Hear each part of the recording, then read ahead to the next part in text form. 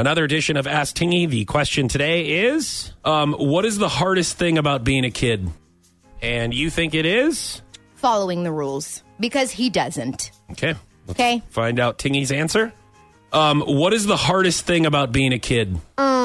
Well, I was going to say being strong, but I'm already strong. Yeah. Like muscle strong or just mentally strong? Yeah, just mentally strong, not like muscle strong. Yeah. But I do have some muscles. Like, yeah. You work out? You've been hitting the gym lately? Yeah, working computers. Oh, of computers. Okay. Just let me know whenever you're ready to do CrossFit. Okay. That's the hardest thing about being a kid? Is staying strong? I think it's the same thing for adults, too, you know? But that's good you know that. Be strong in the mind. Yeah. Okay. What does he need to be strong about? Huh? What do you mean? I mean, he has, like, he's so pampered. Like, what does he need to be strong, like, mentally strong about? And how does he even know what that means? Maybe this is the problem why he's acting out, because you're being so negative to his response. Maybe embrace it.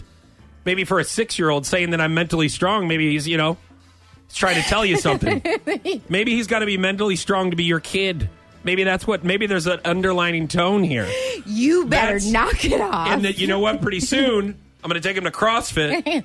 And by 7, he's going to be like, you know what, Mom? Huh? You want to mess with me? I'm mentally strong and strong. Not only the strong survive in this house. I'll be strong for the both of us. Okay? I can see how having me as a mother would make it very hard to be mentally strong. Right. I mean, also as a radio I'll give it to partner him. as well. Just FYI.